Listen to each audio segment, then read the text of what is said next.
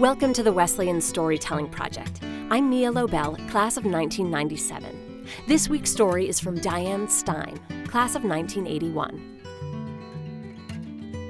My full name is Diane Susan Goldstein Stein, and I am from the class of 1981.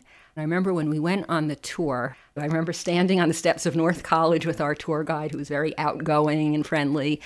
And I remember one thing that he said was that Wesleyan celebrates diversity, celebrates everyone being their own person. And that struck a chord with me. That was something that really impressed me. And it was something that is very true. It was true when I was there. Apparently it's still true. I think it'll always be true here.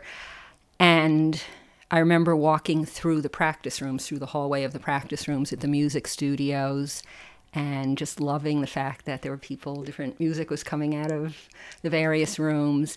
And must have been about 3 weeks probably after this tour, my father passed away of a heart attack suddenly, no warning. And being here kind of made me feel like my father was with me for another 4 years, which was something that was comforting now a little bit. I feel like Matthew, who never met my father, is at a school that my father walked those same steps, across the hallway of the music studios, walked down North College, College Row. I didn't intend to become a music major, but I did become a music major. And I remember Naomi Amos, and she said when she was at the Eastman School of Music before coming to Wesleyan, the students would sit in the audience during another student's concert and pick out all the mistakes and count the mistakes and apparently enjoy hearing other people's mistakes. And she said when she came to Wesleyan, she was so delighted and refreshed to see that people cheer each other on, enjoy each other's accomplishments, and it was just such a different atmosphere. And I never could have been a music major at a school like that. I did it. It ended up being an indulgence for me. And I remember having conversations with George Barth, who was my piano teacher and became a close friend.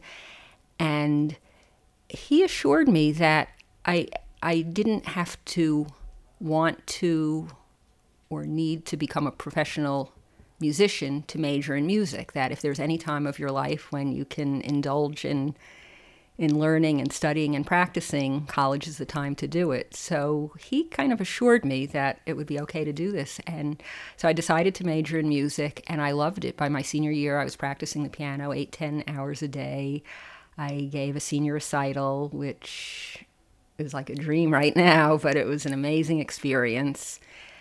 And it was just a very, very exciting time for me. That was Diane Stein, class of 1981. Her son Matthew is in the class of 2016. The Wesleyan Storytelling Project is an opportunity for alumni to share their memories of Wesleyan with each other and the wider community. To record your own story or to suggest someone we should invite into the booth, visit wesconnect.wesleyan.edu/storytelling.